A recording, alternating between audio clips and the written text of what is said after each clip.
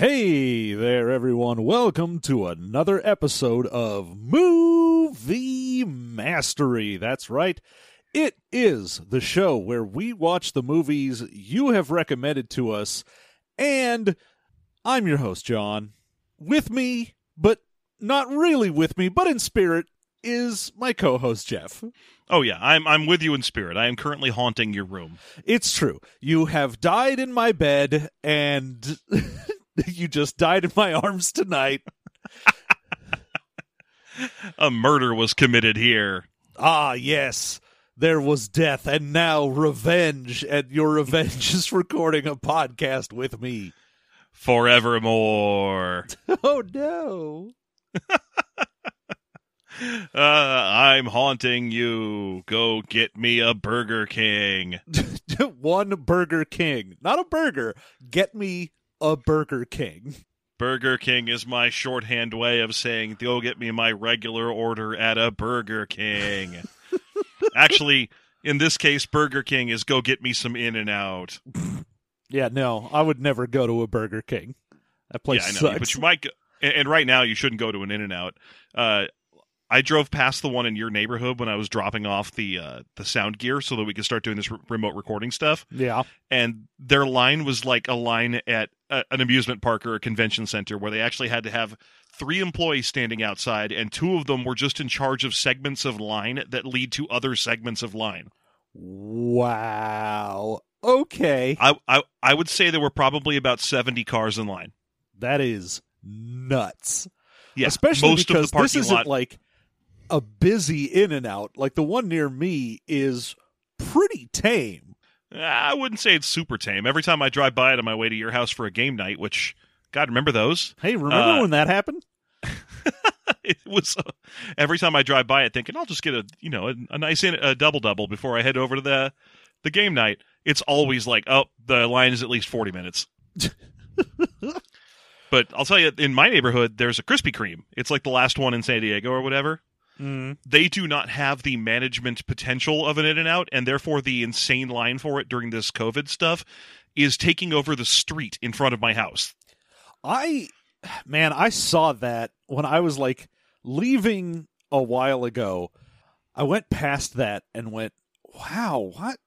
That's weird. Why are there so many people there and nowhere else?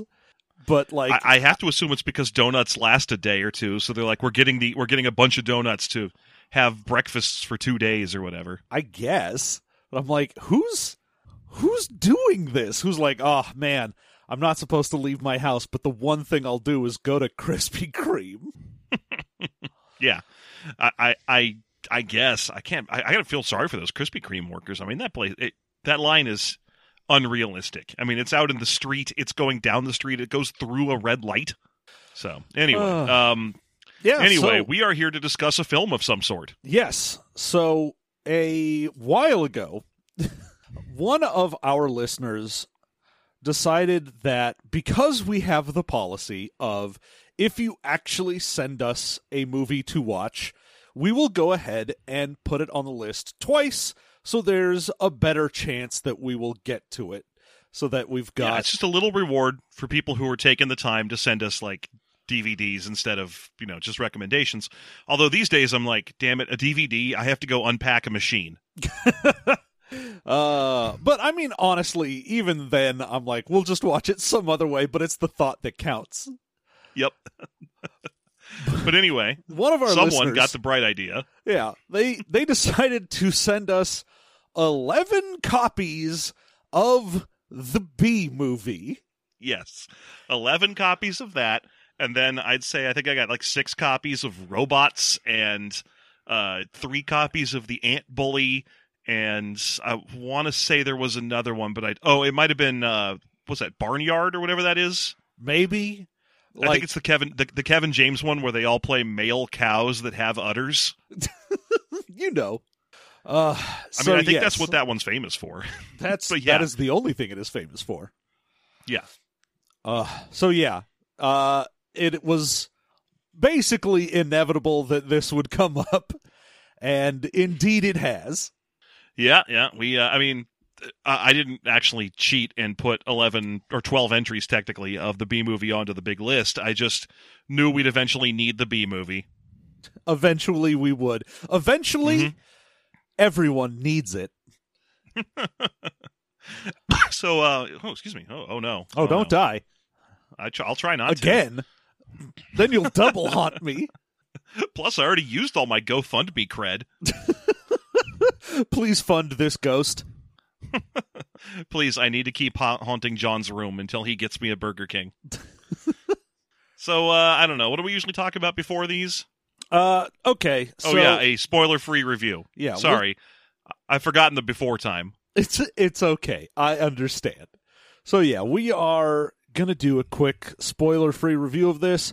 Now, B-Movie is notorious for being basically a meme and shit on a lot. Well, yeah, and I also thought it was notorious because never before and never again has Jerry Seinfeld worked so hard, like not making or starring in the movie, but rather just like pushing it later. Yeah, I guess we can say that this was a real passion project for Jerry Seinfeld. Yeah. I did not expect this movie to go the way it did because I've never seen a non-memed version of it before. Huh? It's fascinating. I mean, again, obviously we didn't watch this together, so I mean, there's a million stars in this that I was not expecting. I don't know about you. Oh my god, the cast list for this is nuts. Just okay. It is Jerry Seinfeld, Renee Zellweger, Matthew Broderick, Patrick Warburton, John Goodman, Chris Rock, Kathy Bates, Larry King, Ray Liotta, Sting, Oprah Winfrey, Megan Mullally, Rip Torn. I like that. It goes so far down the list of famous people that, like, near the very end of the movie, there's like an air traffic control officer who gets like 2 lines. That's Michael Richards. Yeah. You got Carl Castle to show up. Granted, as himself. Yeah. And then, of course, because it was a movie that had any sort of voice acting, John DiMaggio is there. And Tress MacNeille, yeah. There's a couple of... and Jim Cummings. Yeah. There's just a couple of people that they get their beak wet if you make a cartoon movie. That's just the rule. Yeah, it's, hey, you had someone coming into a studio to make a cartoon? Where's Papa's money? Mm-hmm. That's what's happening. Daddy needs a piece. I'm always I have mixed feelings whenever I see Jim Cummings on a project because people like him because he's Pete and he's Winnie the Pooh and what have you. Mm-hmm. But he's basically just a less famous James Woods in terms of politics. Yeah, that's unfortunate. I did not know that. Yeah, I'm sorry, man. Welcome to bad news time. This is what you get for having a ghost. All I get is bad portents. I float around in your room and let you know which famous people have bad politics, even though you like their agreeable growly voice. Oh, bother. So yeah, I'm going to say this wasn't as terrible as I thought it was going to be. Like, I thought this was going to be really bad, and it was only mostly bad. I would say it's just aggressively boring and deeply confusing. I mean, yes, there's... The choices that go into this movie are less like, oh my god, I hate this, and more, what is happening? Yeah. Well, I don't know. I think maybe we've been talking almost 10 minutes. We should probably, do the thing. Yeah, all right. We are going to play a little bit of music, and then we are going to be right back with the full spoilerific review of B-Movie.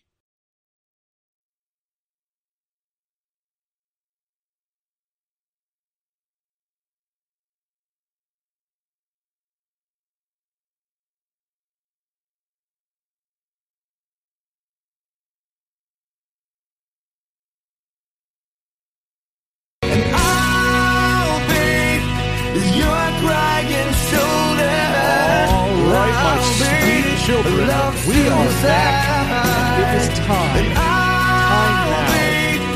It's time to have the past. All right. We're in Seinfeld's time. That's right. We're writing in cars with comedians now. Yeah, it's their time up there, but it's our time down here. Me and Seinfeld. This is my movie review, and I'm taking it back. I'm taking them all back. I mean, you've probably seen the first 4 minutes of this movie before it descends into meme madness, but effectively it opens with a little narrator moment where Jim Cummings, because he's the narrator, pops up and announces, "Technically, humans do not understand how bees can fly. They shouldn't be. Their wings aren't strong enough to carry their fat little bodies." Yeah, which is not true, but okay. It was true for a long time that we didn't understand the science of how bees fly because their wings aren't big enough. But it's just that they have an extremely strong flap based around kind of a rubber banding or development inside their wing muscles. They got a real big Mario Kart in their muscles. Here's the thing you're going to find out from me, John, as we make our way through today's episode. My daughter is obsessed with bees. Bees? She just loves bees. So I end up watching a lot of bee documentaries. All right. So when it comes to the science, I am going to be right on top of things. Huh. If we need someone to go all Neil deGrasse Tyson on the episode, I'm your guy. I mean, you really don't, considering right off the bat, this movie's like, nah, we don't give a fuck. Yeah, I'd say there's basically two moments. One of them is the opening title narration where it was like, "Humans have never understood how bees can fly." And I was like, unless this movie came out pre-2006, that's bullshit. And it came out 2007. Yeah, so they knew, you assholes. Don't try and sell me on how long it takes to make a CGI movie. And then the other one is at the end, there's a whole thing that hinges on bee smokers. Man, there is a bunch of stuff that hinges on a lot of bee things. And the suggestion in the movie is that bee smokers are like just big cigarettes. Yeah. That's inaccurate. That would be too expensive. So our movie opens after the narration with, let's go follow Jerry Seinfeld's Barry B. Benson, who is graduating, and it is just like, it starts with the bee jokes right away and will not stop for the rest of the movie. No, it's gleeful about the bee jokes. Although, I gotta be honest, I mean, I know that Seinfeld's not exactly like the most committed actor in the world, but this opens with him just being vaguely bemused by his own appearance in the movie. Like, half his lines are like, "Yeah, I guess that's what a bee would do. I don't know, whatever, let's just keep going. Roll it."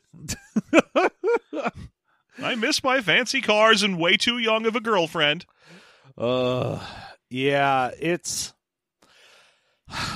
There's a level where I am okay with the puns, because I'm like, all right, I get it. It's a movie about one specific thing. Obviously, that's your only material, so you're going to have to really lean into it. But also, there's just a point where I'm like, I get it. We don't need to keep doing this. Yeah, I mean, the opening thing is him getting up out of bed in the morning and getting ready, and he's getting dressed, and he can't decide between yellow and black or black and yellow. And he puts his stinger in a pencil sharpener, and it turns out that all of the products that he puts on his hair and body and so on are just honey. Yeah, there's a bottle of honey, and he's like, I'll use it as mouthwash, and then I'll put it under my arms, and I'll use it to style my hair. And I'm like, okay, great, sure. We all get it. Thank you for letting us know. Anyway, it turns out that this is his graduation day. He is about to graduate from Bee College. Now, this is also a point where we are going to learn that this movie just doesn't give a fuck and has some weird things. So, yeah, like, he flies downstairs from his bedroom, and his parents are pissed that he doesn't use the stairs, which... Why? Kathy Bates and Barry Levinson, by the way. They're like, hey, why aren't you using the stairs? And I'm like, why? What? And then there's cars. Everyone's driving. Yeah, everyone's got cars in the Beehive. And they're mad at him for flying. And they're like, yeah, we just walk in the house. Don't fly in the house. That's rude. And you're like, what are you talking about? What? Bees have wings. When their culture revolve around flying? But no, I guess not. No. I mean, and then he gets in his little car, and his antenna are a cell phone. So let's, that's how he gets a hold of people, just so you know. I am at least glad that bit wasn't just a throwaway, and it actually does show up several more times. I was like, yes, okay. Yeah. Good. Yeah, you didn't just decide the image of antenna as a cell phone was a funny thing and then just never mentioned it again. Yeah, no, that was a regular thing. Every bee's cell phone is just their antenna. But he's on the phone with his friend Adam, which it's interesting that he's Barry B. Benson. Like, they have to do the whole lean in hard. And then his best friend is a bee named Adam Flamen. Yeah. Great. What are we doing? What is that? Anyway, that's Matthew Broderick, who he's going to pick up because they're carpooling to college for graduation day. Yes. And it has been a wild 3 days. Yeah, so in case you were curious as to the bee jokes being extended here, yes, bees have short lifespans, so they were in high school for 3 days, college for 3 days, and, of course, Barry took a day off to backpack around the hive at one point. Yes. Now, we find out, of course, now that every bee is going to pick a job at this point once they graduate and then just do that for the rest of their lives. Mm-hmm. And for some reason, Barry is the only one that has a problem with this. Yeah, and it's weird because it's a problem that's new. Like, presumably for him, the 3 days of college have been a long time. You'd think he would have noticed that this was coming. I guess he just paid no attention to the future. Yeah, what the hell were they exactly teaching in his various school bits where he was like, What? We've got to have the same job for the rest of our lives? No one told me this. It's like, how did they not tell you that? I feel like that would have been like day one stuff. Maybe that was the day he was backpacking around the hive. Yeah. or his parents probably told him that, right? I mean, the question I have is, you see a lot of people in the hive who are working who are like, female bees. You can tell because they all have 1950s haircuts. Yeah, and I mean, honestly, there are points where, like, Barry and his friend are talking about, like, ooh, lady bees. But only Barry's dad ever had a job.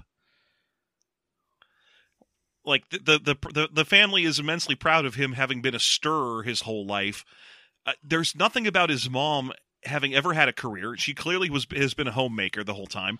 So did she choose that? Was she just like, no, I'll pass and wait to get married? Did she even go to bee college? I mean, they say that the hive has a 100% employment rate. So yes. I have to assume that she has a job, but it's just, like, not something that gets mentioned or matters.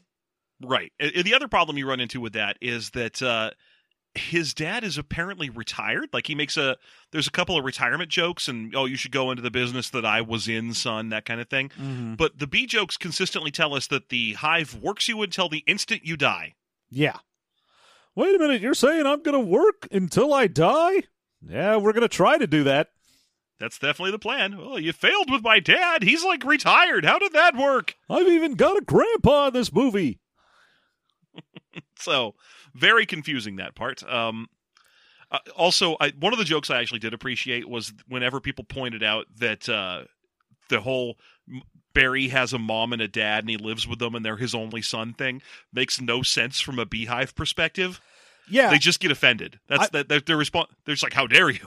No, I love that. I mean, who gives a shit the order we do this in? But later on in the movie, that gets brought up specifically. Someone's like, hey, isn't it true the queen has all of the children? How do you have a mom and dad? You're not even their kid. And everyone's like, oh, how dare you? And I'm like, but you're not even going to try and address anything, are you? No, he's just going to get mad about it.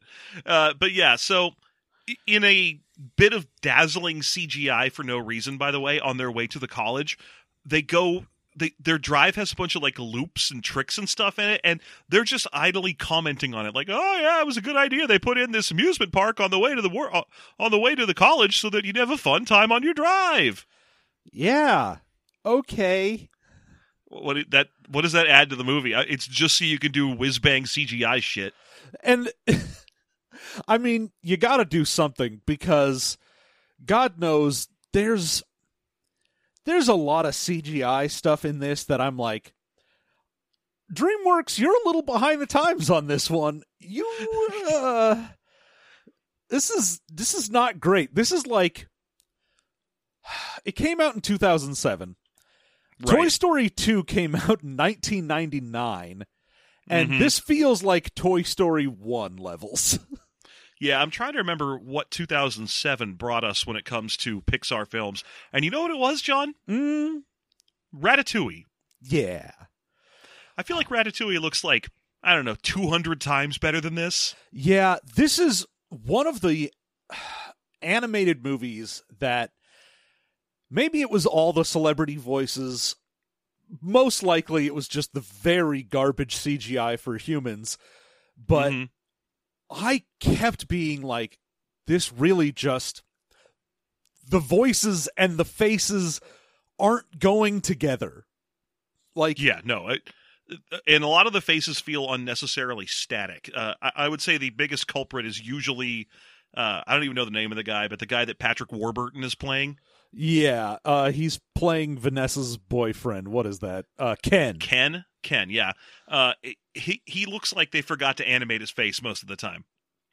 Yeah, it's just, people start talking, and I go, man, I never realized how important it is to really match up mouth movements to what someone is saying in a cartoon, unless you're just doing very...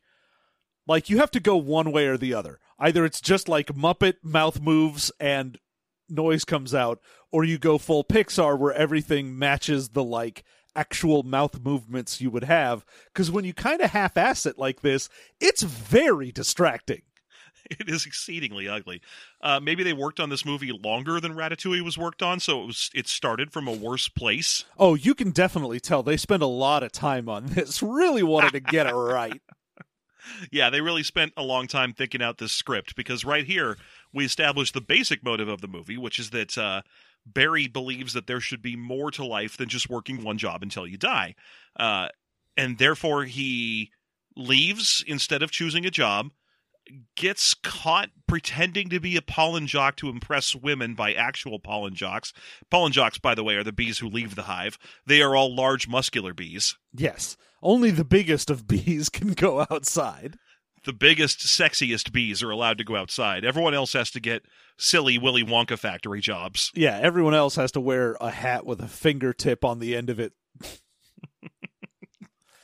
Also, there are no lady pollen jocks. All the pollen jocks are big, broy, like Top Gun-looking piloty dudes. Now, I mean, I don't want to point out that every bee you ever see, for the most part, is female, but let's you know what? Let's move on. So, yes, Barry just eventually, like, after going through a whole, like, The Graduate thing, like, where he's just not wanting to do anything, does go out with the pollen jocks.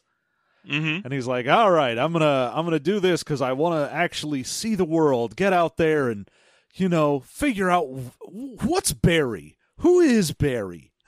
I got to know who I am before I settle down and die. Yeah, I mean, sure, why not? That's a perfectly understandable movie main character plotline, to be like, oh, I got to find the right job for me, and I don't think it's being a factory drone, even though I am literally a drone.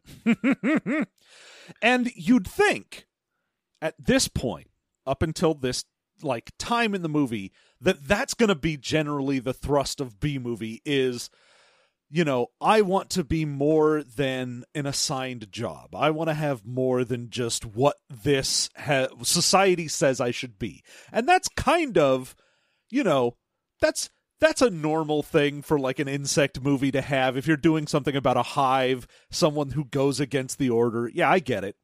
I think that's been the plot of every other movie that started Bugs, so yeah. Yeah. However, Bugs Life and Ants both had that. This is going to take a real hard left soon.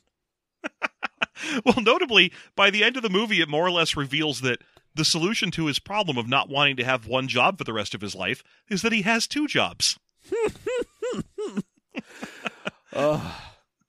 Solution achieved. He goes he goes out flying with the pollen jocks, gets stuck to a tennis ball. It's more whiz-bang CGI of the bees flying around, because it turns out that obviously the beehive is in Central Park in New York. Yeah, of course.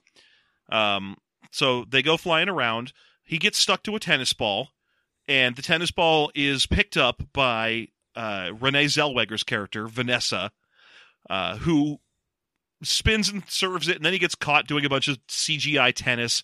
You get to meet, at this point, very briefly, both Zellweger and Warburton's characters, Vanessa and Ken, who are playing tennis with each other, but then he just gets knocked away from them and lands in a car in a busy city street. Yeah, I was like, oh, I recognize that these are going to be, the two characters that everyone knows about, like, a bee falls in love with a human. I get it, and I know who that is. But then, instead of that being the method by which he meets them, it just is a coincidence, and then he is thrown out into the city streets to try and get back to the hive, but oh no, it's a rainin'. Yeah, so he can't make it back to the hive, and instead, desperate for shelter, he sneaks into a house, which, lo and behold, just happens to be Vanessa Bloom's house. Yeah, and turns out that Ken is allergic to bees. Oh, Ken is... You know how... We've talked about this a bunch of times, John, in movies, how they have to give the main female character a bad boyfriend so that the new guy coming along, our hero, will look good. Yes, there has to be a bad boyfriend so that the audience is sympathetic to the idea of the new guy breaking her up with the old boyfriend. And, sometimes that, in a more serious movie, they do that with like abuse or drug use or that kind of thing. And in comedy movies, it's usually just a collection of silly negative character traits. Warburton's Ken is basically the rough equivalent of when your dad catches you smoking and makes you smoke the whole pack. In this regard, he has no positive character traits. No, he's so horrible. Yeah, like, when we first meet him, he's talking about how he made his resume a fold-out pamphlet of a resume, and how, like, everyone loves him whenever he goes to a job interview, and when we saw him playing tennis, he's overly aggressive and is just like, yeah, I'm Patrick Warburton! He always wants people to go out for yogurt, even though everyone knows that ice cream is way better. He's an aggressive, dumb, stupid, giant, not thinking idiot. And ultimately, I guess the idea is you're supposed to not like him, so it makes sense that this human bee romance is going to make sense later in the film. But even with his titanic abilities to act like a jerkwad, it still just kind of leaves you wondering why Vanessa was dating him in the first place. I mean, that's always what happens in any movie where you're like, oh, and she's dating this guy. When the good protagonist shows up, like, why are you dating that guy? Because even you don't seem to like them. Yeah, no, she at no point in the film does she ever seem to appreciate or care for him in any way. No, there's no point where we see her, like, kiss him or hug him at all. Thankfully, I don't think this movie could have handled a kiss. Oh, no. Good Lord, that would have been rough. But, yeah, it's just like, the movie had to tell us that they were in a relationship before I knew that was true. Yeah, otherwise it might have just been like her jerk brother or something that she has to tolerate. Yeah. But anyway, Ken sees Barry and is like, oh, I gotta smash this guy! Yeah, so he pulls out a pair of winter boots and brags about the size and weight of the winter boots for a while before trying to smash the bee. And at the very last second, Barry is saved by Vanessa, who just takes him and puts him on, like, the flower pot she has outside. Yeah, and he has to be Warburton has to be like, why'd you stop me from smashing that bee? You know I'm allergic. And don't you give me that all life has value shit. And she's like, no, but it does. All life does have value. That bee might do something awesome someday. That bee has just as much right to live as you do. Boyfriend of mine. Boyfriend. And then he gets mad and stomps off for yogurt. Yes. Now, Barry is instantly taken with her, and not just because she saved his life, but there's like a whole dreamy, romance music plays, and they put cartoon hearts around her and stuff when he sees her. So he's obviously got the hots for this giant human. Yep. And it's interesting because at this point he's hanging around still because while he could fly home, he doesn't want to. And he gives himself this excuse where he's like, well, I have to thank her for saving my life. It's just how I was raised or whatever. But, I mean, you can lie to yourself, buddy, but don't lie to me. You want to fuck this giant woman. Oh, obviously. And I mean, come on, I get it. That's a fetish that exists. It's okay. Mm-hmm, sure. You want to fuck a giant woman. I get it. But all this time we have to spend with him kind of nebbishly wandering around the house being like, I should thank her. No, I should leave her alone. I deserve thanking her. That's just the way I was raised. You're just like, dude, just own up to you found you've got a good excuse to go talk to this woman you want to bang. Oh, what do I even start with? Do you like jazz? Yeah.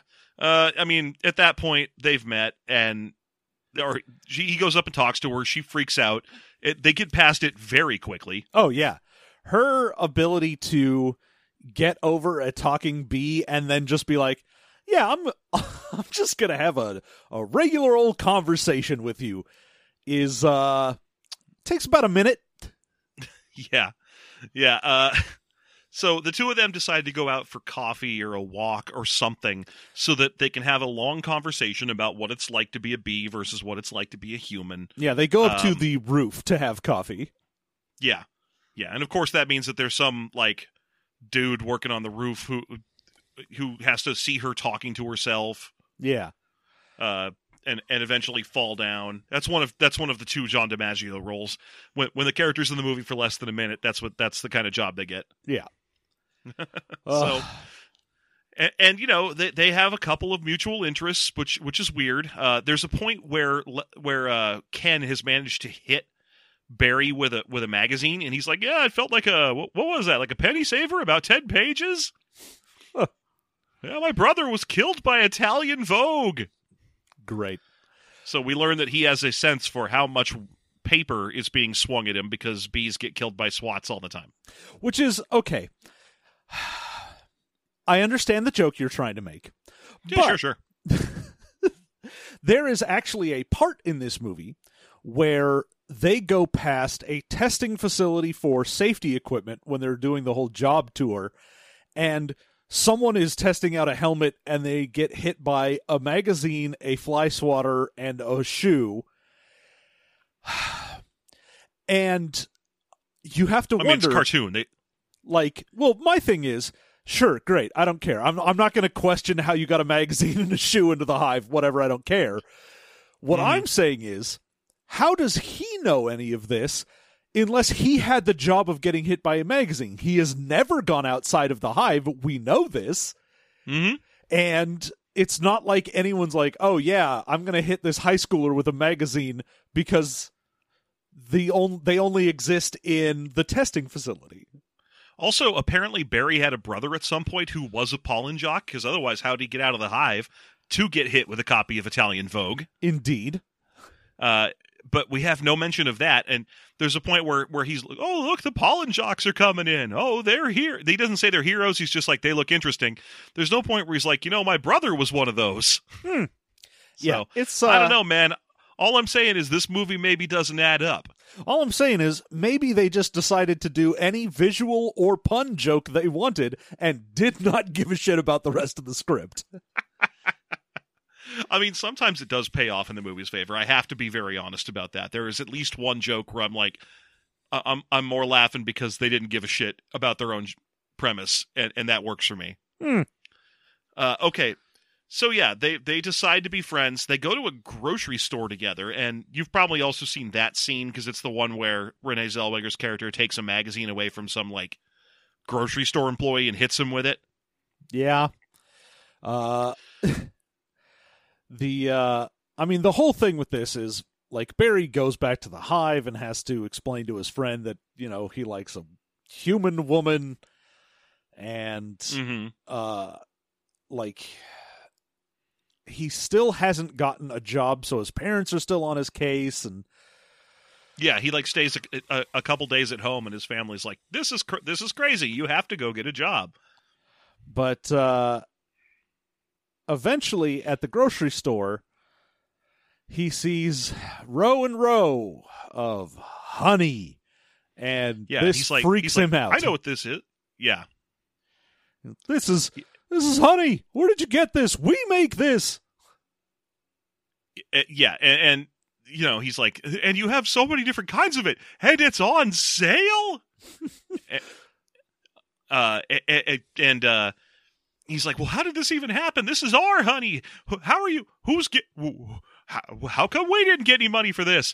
And my first thought was, I don't know, probably because you're in a wild hive and no one's collecting your honey. Yeah, I mean, it's interesting that he immediately goes to, who's stealing our honey? Instead of, oh, there must be an entrepreneuring hive out there that sells honey. It's not like honey is vanishing from his hive. It's under a tree in Central Park. No one is coming through there to take honey away from him. And yet his initial reaction is, how come I'm not getting a piece of this? Yeah, it's very weird that he is just so indignant about the idea that someone that isn't a bee would have honey at all. Yeah, and he's like, we work really hard on this. And I'm like, okay, you don't. You've never worked a day in your life. Yeah. How are you this indignant for something you are actively trying to not be a part of? Oh, it's because he's a white bee. Anyway, he gets really mad about this and decides to track down the source of the honey, which luckily in this movie there's only one company that makes honey. So it's an easy job. Yeah, I mean, he goes into the back and has a fucking sword fight with his stinger versus a tack with the Hector, clerk the that dude hit who him works at the earlier. grocery store. Yeah. And he eventually finds out that they get their honey from honey farms. What a thoughtful name. What a great name for a honey place to distribute what is apparently every different label of honey. Mm-hmm. So, including the Ray Liotta Private Reserve honey, which was a kind of funny joke where they're both just standing there looking at it going, wait, isn't he like that actor? I mean, honestly, the fact that they managed to get Ray Liotta in this movie later is great. It is true. It's fine. Yeah, so the honey farms jokes are actually kind of funny as well as a corporate thing, because they're like, oh yes, Honey Farms is a division of Honex, which itself is a Honesco product. And I was like, oh, I get that. That's how there's only 6 companies that make food. Yeah. So he gets onto a Honey Farms truck, which he just assumes is going to a Honey Farms. Luckily for him, the only supply chain that exists for Honey Farms in this movie is trucks that carry honey directly from the farm to various honey or stores that sell honey. Indeed. And there's no packaging. There's no back and forth. The truck doesn't go anywhere else. It's just farm, store. That's it. Presumably there's someone in the back of the truck who is rapidly bottling honey for sale. But anyway. Yeah, this is going to be a scene where he ends up on the windshield of the truck and meets Chris Rock's mosquito character, Mooseblood, who is named such because he is headed to Canada in order to drink moose blood. Mm-hmm. This is such a paycheck for Chris Rock that I'm surprised that this isn't an Adam Sandler movie. Because he's in this movie for a minute, and then he shows up again at the end for one line. Yeah, for the one other mosquito joke they had. Yeah, because they were just like, well, well, here's this guy. He's voiced by Chris Rock. He's an amiable insect of a different species.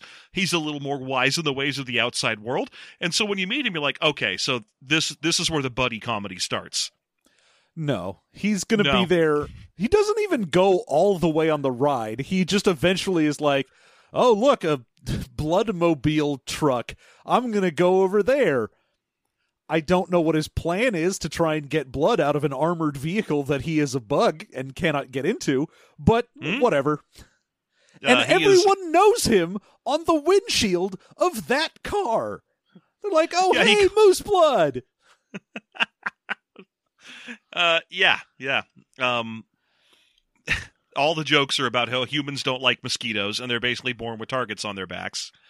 Now, again, a mention of the fact that male mosquitoes don't eat blood and never will in their whole lives, and female mosquitoes only gather blood when they have or when they are currently nesting eggs.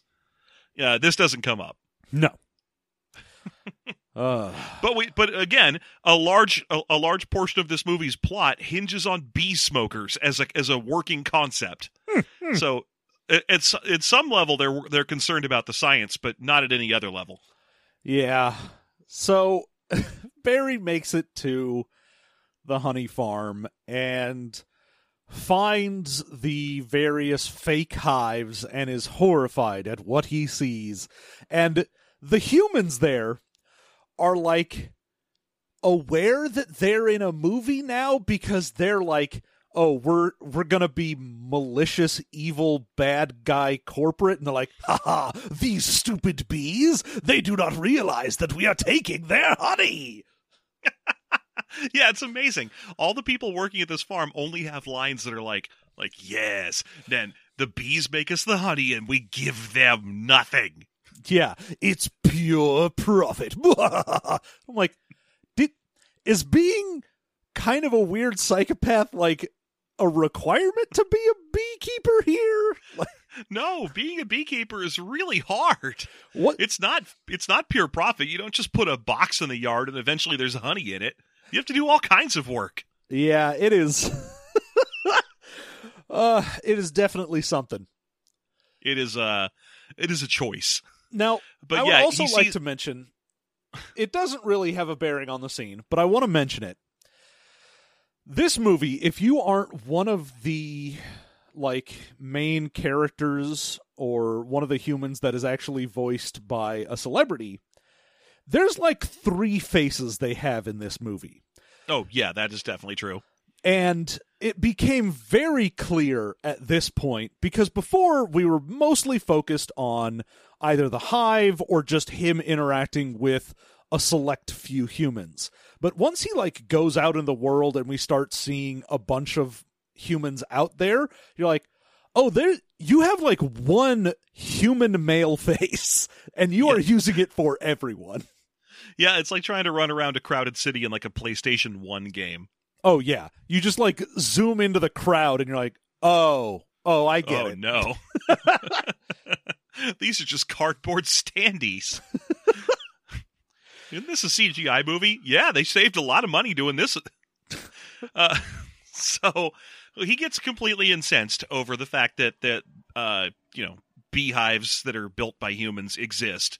And he goes back home and discusses with Vanessa his plan to sue humanity over stolen honey. Yeah, because it's real hard to make, and they dedicate their whole lives to making honey, and how dare humans just steal it? Yeah. Now, the notion that bees make way more honey than they need to, and that beekeepers are exceedingly careful to not take all the honey so that they don't kill the hives, is, of course, dismissed with by making the beekeepers evil. Yes. And also the fact that Barry is the one who's running the lawsuit, and when he, spoiler alert, eventually wins the lawsuit, they deliver honey to his hive, which has never had honey stolen from it. Yeah. I mean, I guess the settlement was just, we are going to take all of the honey and then divvy it up to every hive regardless. And just it's like a class action lawsuit where everyone gets a little piece of the settlement. Yeah, and you know that there was going to be a follow-up class action lawsuit immediately after that, where some, professional honeybee from a human-built hive is like, hey, fuck you, wild bees can't have our honey. They didn't work for it either. Yeah, that's not your honey. You're just using the legal system to make money without doing any work at all. Yeah, given that the whole thing in this is the honey becomes this sort of representation for money, because like once all the bees get it, they just sort of become the idle rich. Yeah, they stop working. And I'm like, man, that makes me like you even less, Barry, which I didn't like you to begin with, given that you were just like, I'm gonna steal all of this from the people that actually worked for it. Oh yeah, I mean, if you actually examine Barry's arc in this movie, where he starts out as like this kind of lazy bee who's just doesn't want to do the same job for the rest of his life, and then he's like, oh, I know what job I could get, lawyer, and I'll just sue to win some honey. Yeah, and you're like, I don't care how offended you are, you've never worked a day. Yeah, it does not make me feel particularly close to this character, but it does, however, make sense to come from Jerry Seinfeld that would be his thing. Yeah, that he would think that this character is somehow redeemed and likable by the end of this movie. Yeah. Okay, so anyway, we should talk about the actual lawsuit, because amazingly, the lawsuit really happens, and we get the one joke in the movie I kind of liked. But before the lawsuit begins, Barry goes back to the hive and tells everyone what's happening and that he is going to sue. And instead of, calling him insane or whatever, they're all supporting him, and he gets to go on Be Larry King. Yes. He is. Because if you're making a New York movie, it's very easy to get a Larry King cameo. And it is... Or it was. Literally just called Be Larry King Live. He is Be Larry King. And, they have the interview. And then at the end, Barry's just like, hey, there's a human version of you, also called Larry King. Oh, that's a very common name. No, yeah, but he's got the suspenders, and he's all hunched over and very Jewish. Yeah, the pointed light, the big board of weird lights behind him, it's all the same stuff. And Larry King B is just like, I don't want to talk about this. Just leave me alone. And I appreciated that rather than taking the Larry King B interview seriously at all, Seinfeld is just like immediately launches into, hey, this is just Larry King. Yeah, it was like, oh, we didn't make it Be Larry King and then not lampshade it. And they didn't do anything else either. From the moment that he's in the building, he's like, yeah, I'm going to sue the humans. Okay, here's time for some jokes. And so there's the whole court case where he is representing the bees, him and his buddy. Yeah, Adam is also there with him in the room. I don't know if either of them has any kind of legal experience. I know that Adam was obsessed with working on a permanent Ferris wheel that gathers honey from teacups. Yeah, I mean, I originally was like, shouldn't like an actual bee lawyer show up and do this? But then I guess in a bee society, there isn't a bee lawyer because you don't have to sue anyone. I mean, I'm very curious as to the Krellman is the thing that Adam is obsessed with working on. It's like a rotating thing with bees who have helmets that have fingers on them, scoop the last little strand of honey off teacups going by. Well, and yeah, because they're pouring as to where those honey from one place into another. Yeah. Where are those teacups coming from and going to? Why are they making giant ocean-sized amounts of tea in their beehive, and what are they doing with them after they honey them? Probably feeding them to Be Larry King. Probably. So, yeah, yes. I mean, that would have been another great moment for like a lampshade thing, to have Seinfeld be like, aren't those cups of tea? What are we doing with those? But they aren't. How did we even get them? Like, they just have big pour vats. Like, they don't have cups of tea. Oh, I guess I must have misremembered. I apologize. They just have honey. Sorry, I had chili for lunch yesterday, and I forgot my kids. So we get introduced to the obviously comically obese Southern country fried lawyer that's going to represent all food manufacturers everywhere in the world. It is John Goodman doing the same fat country lawyer accent that everyone has ever done. Yes. He's just gonna show up and be a country lawyer. Yeah. Just a little bit preacher, a little bit foghorn leghorn. And we just... At least Futurama made that guy a chicken. We get, at this point, a parade of random nonsense. So the judge is Oprah Winfrey for the case. Mm-hmm. Judge Bumbleton, which honestly, if your last name is Bumbleton, shouldn't you recuse yourself from a bee-themed case? You're like, oh, hold on, I can't do this. Are you part bee? We've established that bees and humans share mutual physical carnal attractions. And then calls to the stand, several things, including Sting for some reason. Oh, because his name is Sting. I know. I know that he yeah. wanted to do the Sting joke, but it makes no sense in a court case about honey to be like, and your name's Sting? Like, okay. But, like, Sting doesn't only refer to bees. Like, you can be stung by many things.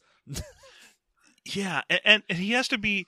Here's the thing. He's like, you call yourself Sting, and that's just a fancy dance-about stage name? Isn't that true? Gordon M. Sumner. And I guess that would be neat if, Dana Carvey hadn't done a bit on that in, 1990. It's true. It's very true. You can't take that away from Dana Carvey, Jerry. It's not yours. No. The whole shut up, Gary, is, it's a time-honored thing. That's David. Goddamn, what's wrong with me? That is Dana Carvey's. That and Can I Finish? You can't have them. And this is also where we get Ray Liotta to show up. Yeah, it turns out that he is also comically villainous in this movie, which honestly was kind of funny. But just like the beekeepers, he's just like, yes, I have a honeybee line, and what are you going to do about it? I'll kill you. I'll kill every bee. Yeah, but they're just going off Ray Liotta is the same in real life as every character he plays in a mobster movie, where he always seems to be a second away from losing it. Mm-hmm. Okay, great. That's a great joke. Yeah. Overall, it appears as though the bees are definitely winning the case. Everything goes in their favor for the first couple days of the trial.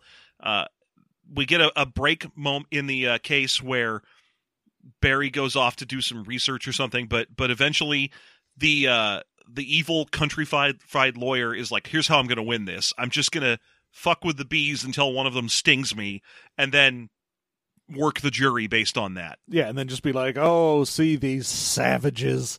We have to take their honey from them because they're less than we are. Yeah. So he goes in there, and this is when he does the whole, you're actually the son of the queen of the bees, correct? A character who is never in this film for even a second. No. And he's like, yeah, I'm technically, that's how our hive works, yeah. And he's like, then those aren't even your parents, are they? And he has to be like, yeah, those are my parents. What the hell is wrong with you? And this makes Adam, Matthew Broderick's character, who has always been kind of a nebbish, quiet dude, so incredibly mad that he stings this evil lawyer on the butt at the risk of his own life because he has to defend the honor of bees. Yeah. Okay, sure. Mm-hmm. Luckily for him, he doesn't die from doing this. They managed to get him an emergency stinger transplant, which is a little plastic sword. Yep. It's, he's got a little plastic sword. That's his butt now. Although it will be gone when he shows up in future scenes in the film. No, it won't. It'll be there. Oh, is it there? Okay. Oh, yeah. All right, because he is in that last climactic, ridiculous scene towards the end, so I didn't remember seeing it there. Oh, it is. Don't you worry about that. All right, I was on the lookout for it. So anyway, it goes the way that they more or less predicted. Goodman, or Leighton T. Montgomery, or whatever the judge's name is, manages to turn this around. He's like, bees are savages. Look at what he's done to me. I'm going to die. That kind of stuff, right? Yeah. But luckily, Barry managed to turn it around on the last day and here's the thing that, okay, a lot of things in this movie hinge on one throwaway moment from very much earlier in the movie. In this case, when he goes to visit the bee farm, he sees them using smokers to calm down the bees so they can get the honey out. He wins the court case by showing that the bees are being forcibly exposed to secondhand smoke against their will. Yeah. There's... At first, because the reason he thinks of it is when he's visiting his friend, someone's smoking outside. And he's like, oh, bees hate smoke. Wait a minute. But at first I was like, oh, that the smoke just reminds him, oh, hey, they use smokers. Mm-hmm. And then he goes in and he's like, you've addicted all these bees to nicotine. No, we haven't. There's no nicotine in bee smokers. The smoke is the thing that makes them pass out, not any kind of chemical in the smoke. Yeah, no one's like smoking cigarettes and then blowing it into a canister so that they can then blow that canister on bees. Even if we were using bee smokers loaded with cigarettes, it still wouldn't be secondhand smoke because we're blowing the smoke directly to the bees. That'd be firsthand. There's no smoke. firsthand in that situation. But, I mean, yeah, there's no nicotine in bee smokers. That would be an unnecessary additive. Yeah, no but one that's would do that. That's what wins the case. Yep. It wins the case that no one bothered to check to see if there was nicotine in bee smokers. And the case is won, and now every drop of honey on the entire planet is collected and returned to every beehive. I have to assume, although we only ever see honey going to Barry's hive. Yeah, I mean, we see them go out, and of course the bees from the various farms are liberated and free now, which I don't know what they're going to do, but okay, sure. I mean, I assume they're going to make honey for themselves until the next plot point of this insane movie. Well, I mean, it immediately comes that there's too much honey now. Because all of this honey shows up at their doorstep, they're like, oh, we need to stop honey production for the first time ever because we've got way too much honey.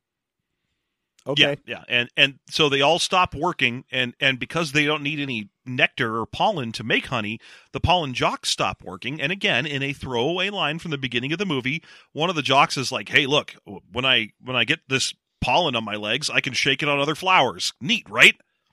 Yeah. Well, it's like, oh, it's all part of what we do here. Mm-hmm.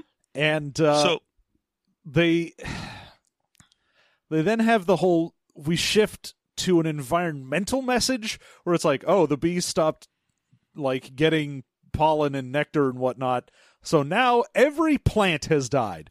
Every plant. Well, every flower anyway. Every flower in the world. Plant, because all of the trees are dead. That's also true, yeah. It is literally every plant that was in this movie wilts.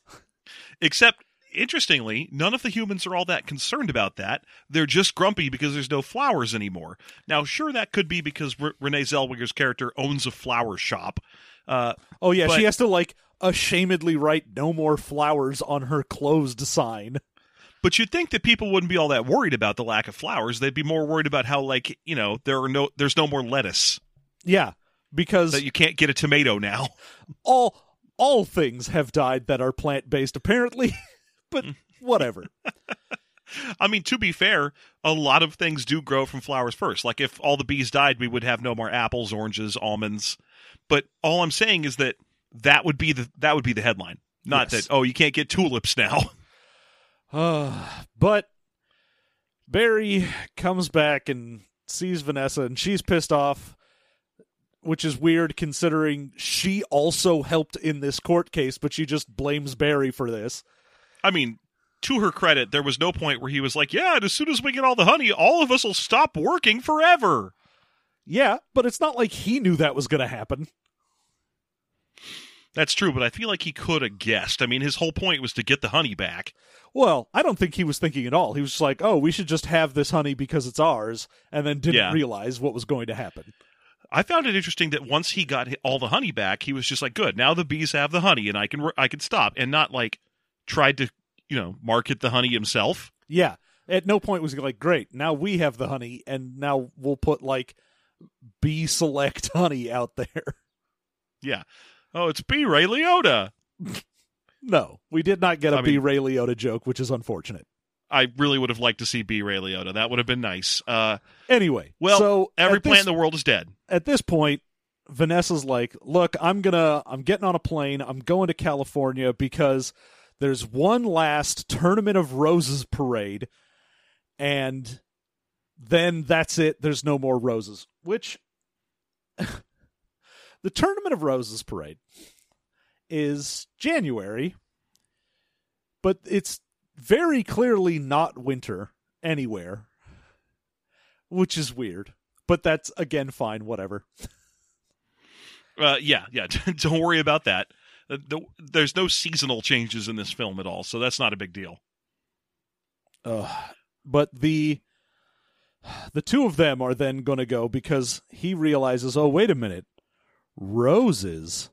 Oh ho! If we can get some roses, then we can get some pollen. Yeah. He's like, I'll just get some pollen from the roses, and then that'll be enough pollen to fix every plant on Earth. Yeah, well, I mean, it's basically just, hey, as long as we can, I guess, fix Central Park, then the world is fixed. It's a very New York attitude. Yeah, we fixed the only park anyone's ever seen. We fixed the only thing that matters, New York. No park exists unless Woody Allen doesn't go there. He doesn't go to any of the parks. He doesn't do that. There's one that he could go to and doesn't. There's plenty he could go to. He's very wealthy. That's true. He could go wherever he wants, but he chooses not to leave New York most of the time. So yes, their whole plan is to steal a Tournament of Roses float, take the roses off, ship them on a plane that they are on as luggage. Yeah, via commercial airliner, they're going to ship the roses. And take them back to New York. And I gotta say, when we get them in California, none of the Californian plants have died. So apparently California bees are fine. I have to assume that this was a New York court, and that the rest of the country is just watching in confusion as New York voluntarily gives all their honey back to bees. I guess. Like, this wasn't a Supreme Court thing. This was just the court of New York, so all New York grocery stores got rid of their honey. The rest of the planet is like, what are you guys doing? Yeah. And especially because every plant in New York then withers within, 3 days. I mean, yeah, because 3 days has not given the fat country lawyer enough time to, just appeal at the next level. Oh, yeah. Well, Barry has to go back and be like, oh, hey, Vanessa, what's going on? And it's only been a couple of days, but every plant has died. So, Yeah. So, they have to fly back to the hive, and through some dumb contrivance, it ends up that Barry is in the cockpit of the airplane. Yeah. Well, there's a storm coming, and they're like, oh, we're going to have to be a few hours late. And he's like, oh, but our flowers are in the hold, and they don't have any water, and we need to get there before they die, which is odd, because you'd think the pollen would still be in them, even if the flowers died. Anyway. Mm-hmm. So he has to go up to the front, and he's going to be like, hey, I want to try and convince you guys to please continue forward to New York so that we can get these flowers. Aw, what's that? A passenger who wants to let us know that we should fly faster? What an interesting idea. Thank you for bringing that to our attention. Now,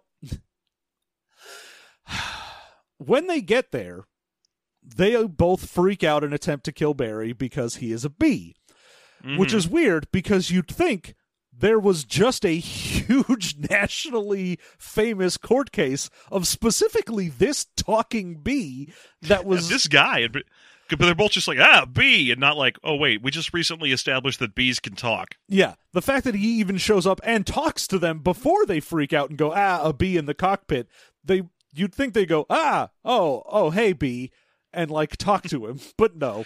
It's not that he's a bee, John. It's just that he's in the cockpit. This movie was made post 9/11. Someone in the cockpit! Get the marshal! So yes, they managed to knock themselves out in their wild desire to get rid of the bee. And now it is up to Barry and Vanessa to land the plane in New York. Yeah, the scene where Vanessa comes up to the cockpit and like sees what has happened is part of the trailer for the movie. Because it's just a fast Seinfeld line where he's like, "Oh, there's a boat, and one of them was bald, and now one's in a boat, the other one's unconscious, blah blah blah." It's just fast delivery. But when you stop and consider the delivery of what he's saying, there's no joke in it. He's just saying stuff. Yeah, he's like, "There's a vacuum and a wig and a boat, and now this one's bald, and they're both unconscious." Yeah, and you're like, "Wait, was that a joke, or is that entirely relying on how you have a Seinfeld voice because you are Seinfeld?" So I'm not even going to give you the Seinfeld voice. You get a Seinfeld voice because here's a weird secret. It's not a very hard voice. So this is going to be the point where everything in this movie has been just sort of like, let's do whatever the fuck. Who gives a shit? And this is definitely the scene where they're like, nah, you know what? Who cares? Anything's possible. Magic exists. He gets a phone call from bees. All of the bees of New York find out that Barry is trying to get back with Flowers to help, and they all fly out to guide the plane in for a landing because half of them go up and get under the plane and just push it like Superman. Yeah, so about several hundred of the pollen jock bees fly up there, including the general of the pollen jocks, including Rip Torn. Rip Torn. And they kind of just hold the airplane aloft, which I'm not sure why they need to. It's not like the airplane's engines are out. Well, it's just they don't know how to fly it. Where Vanessa sees that they were on autopilot, the plane gets hit by lightning, and then the autopilot turns off, and she's like, well, now I'm not gonna fly. But I mean, like, it's not like you have to put your foot on the gas. Whatever, it's a dumb movie, who cares? And at this point, they can't quite find the place to park the plane, so it's so foggy out, you see. So now all of the bees get together to do a little dance where they look like a big black and yellow flower. Yeah, and Barry senses it automatically because of his bee senses. And then they land the plane, but it's like a bee. Like a bee, so the nose just like flutters around this fake bee flower, and he's just like, yep, fly like a bee. It's the only thing I know. To get your nose. Yeah. And of course, the flight coordinator, who is very confused by all these proceedings, is Michael Richards, getting a quiet paycheck because, yeah. So they get the flowers, they get the pollen.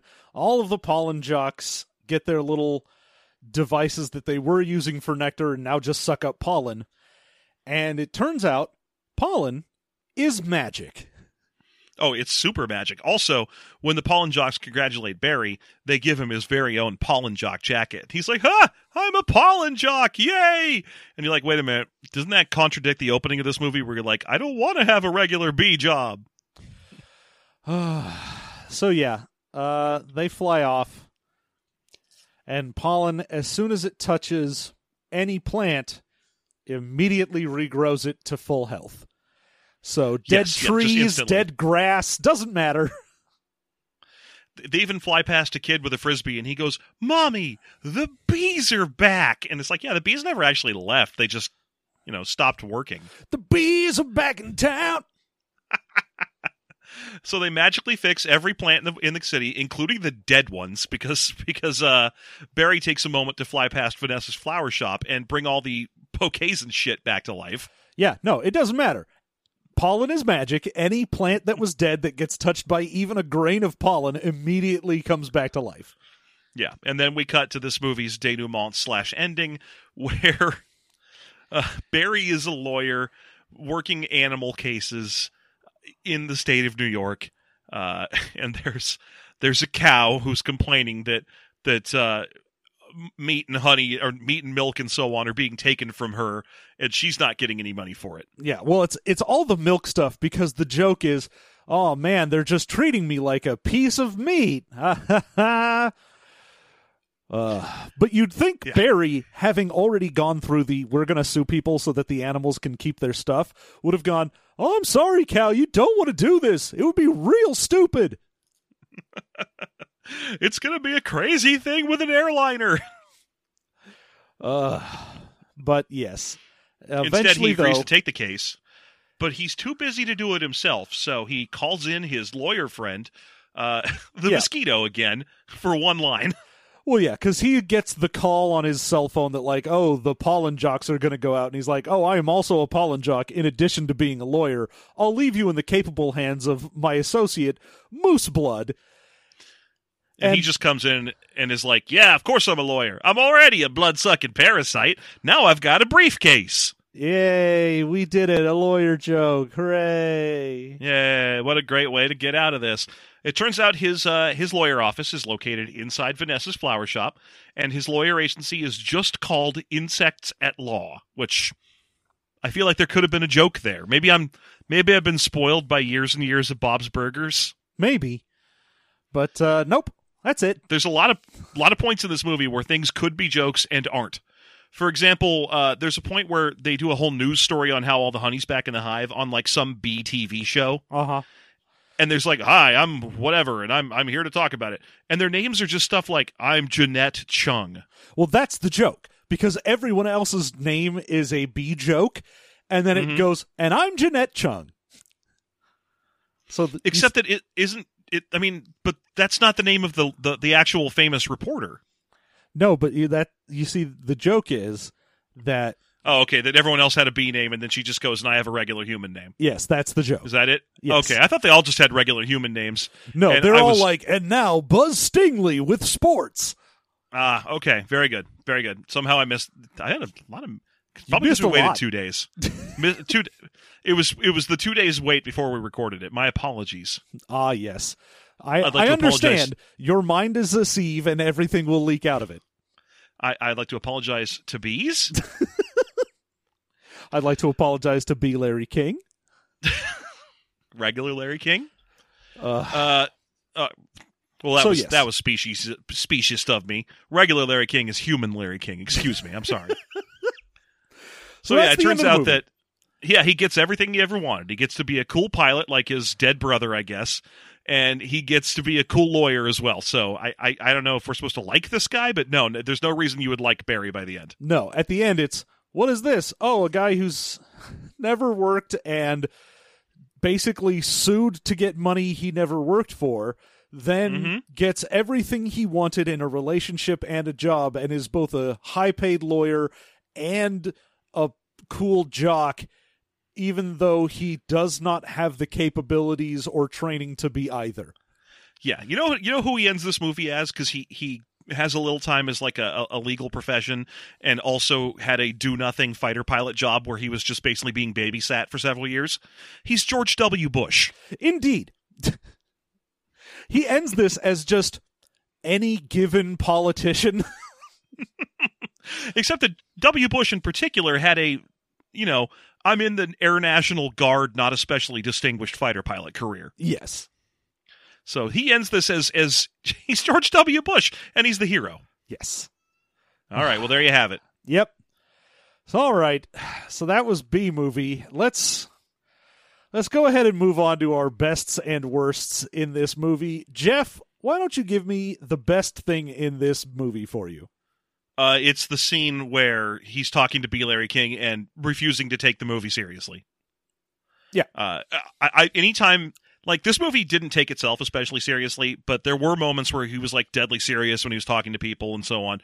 There's that in that scene, he's just sort of like, it's almost like he replaced the star of the movie for a second. Like, he used Adam Sandler's controller from Click to get into this and was like, I'm just going to comment on what I see for a while.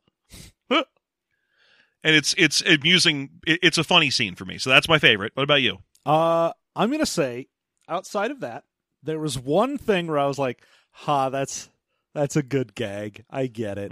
And that is, at the beginning of the trial, everyone's like, everyone's waiting to see if a bee can talk. And like the cameras all zoom in on Barry as he walks up, and he just kind of goes, I'm just fucking with you. Anyway, Your Honor. And I'm like, I get it.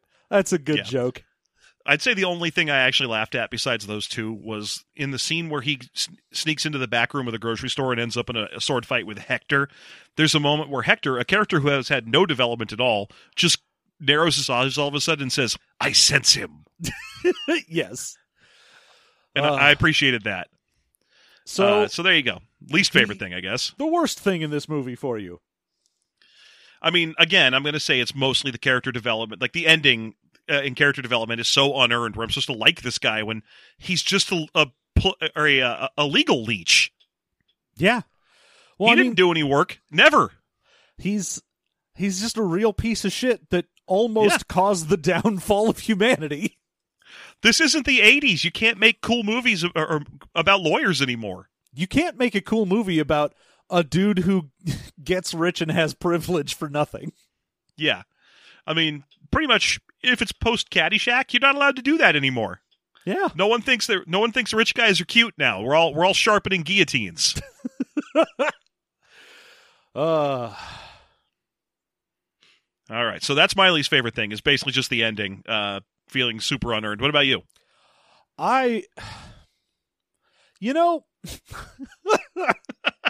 One thing I should... Excuse me for a second. Of course.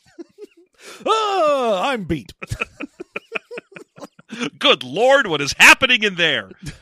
Sorry, that was unplanned. No, I mean, I very much agree with you, but I definitely think, for me, the thing I disliked the most, it's got to come down to one of the very stupid things in this, where, like, either that pollen is magical, or I mean, the smoker, or any of the weird, dumb bullshit in this. I mean, there's also got to be something said for the sexual tension developed between the human character and the bee. Like, I get it. I understand that that's part of the joke in this. You're like, haha, human bee. You get the two of them. Yeah. That'll what an odd never couple. work. Yeah. But just... A lot of stupid shit. There's a lot of dumb crap in this. And I want to say the initial hard left of this movie isn't about Barry as much as it is about, like, a court case and being in love with a human. I was like, what the fuck? Why? I mean, when it makes that dramatic turn towards the end of the film where it's like, oh, and then all the bees retire and all the plants in the world die, and that's why we have to enslave bees and keep them stupid so we can so that the plants in the world don't die. Because if you trust bees with their own product, it's such a weird turn. It's a very weird message that at the end of the movie they're like, well, actually corporations are good, and the fact that we exploit workers means that the world gets to run. That's the message of this. Yeah, I mean, capitalism good. What are we trying to say exactly? I mean, the problem is because the movie ends so abruptly, there's not a moment where it shows that there's a new model in beehives where they're the ones controlling the sale of honey. I mean, there is one little bit in Vanessa's shop where she has like a stack of bee-approved honey. Ah, right, okay. But it's in a flower shop. It's not like this is in a grocery store somewhere, so you have to assume this is just some honey that, like, she gets from Barry's hive specifically. Right. Presumably. In a situation where bees can all talk to humans and have, equal legal standing and everything, you'd think that all those factory farm beehives would be phased out. Yeah. Or and yet, at least modified such that the bees just take the honey out of the hive and put it in, bowls or whatever, as opposed to needing to be knocked unconscious. Yeah. Okay. All right.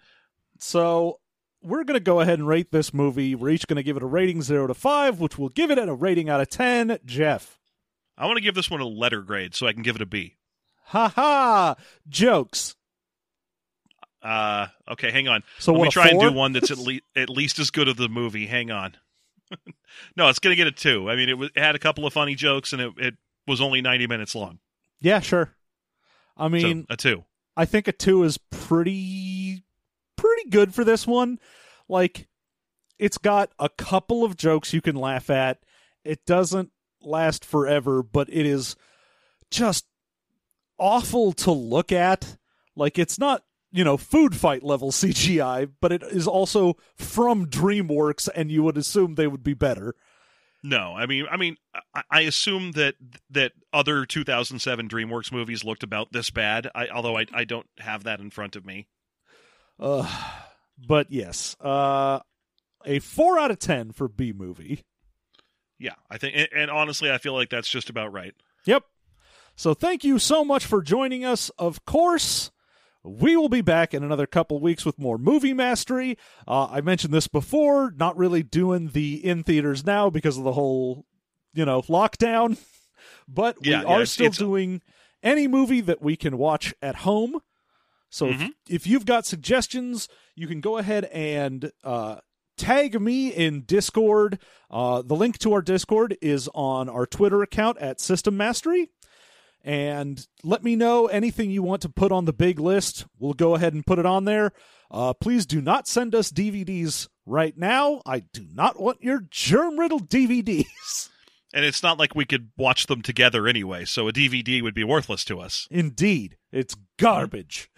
Now, unless of course it is, like 80s butt porn, in which case, 80s do send it to me. Butt porn. I don't know why I said butt porn. That felt wrong the moment I said it. It certainly did. Because I wanted to say like cheeky type porn, like literally like like Tinto Brass's movie Cheeky, as opposed to what I think I just accidentally requested, which is just like anal. That's not what I don't want. That I wanted cute butt stuff, but cute not butt stuff, not hardcore butt stuff. Exactly, yeah. Where it's just like, oh look, a butt, as opposed to, oh god, that butt. Okay, to make more sense now, I think we got that figured out. Yeah, fine. So, again, go ahead, let us know what you want to watch. We will attempt to get it on the list. We will be back in 2 weeks with more Movie Mastery, and until then, you have a good one.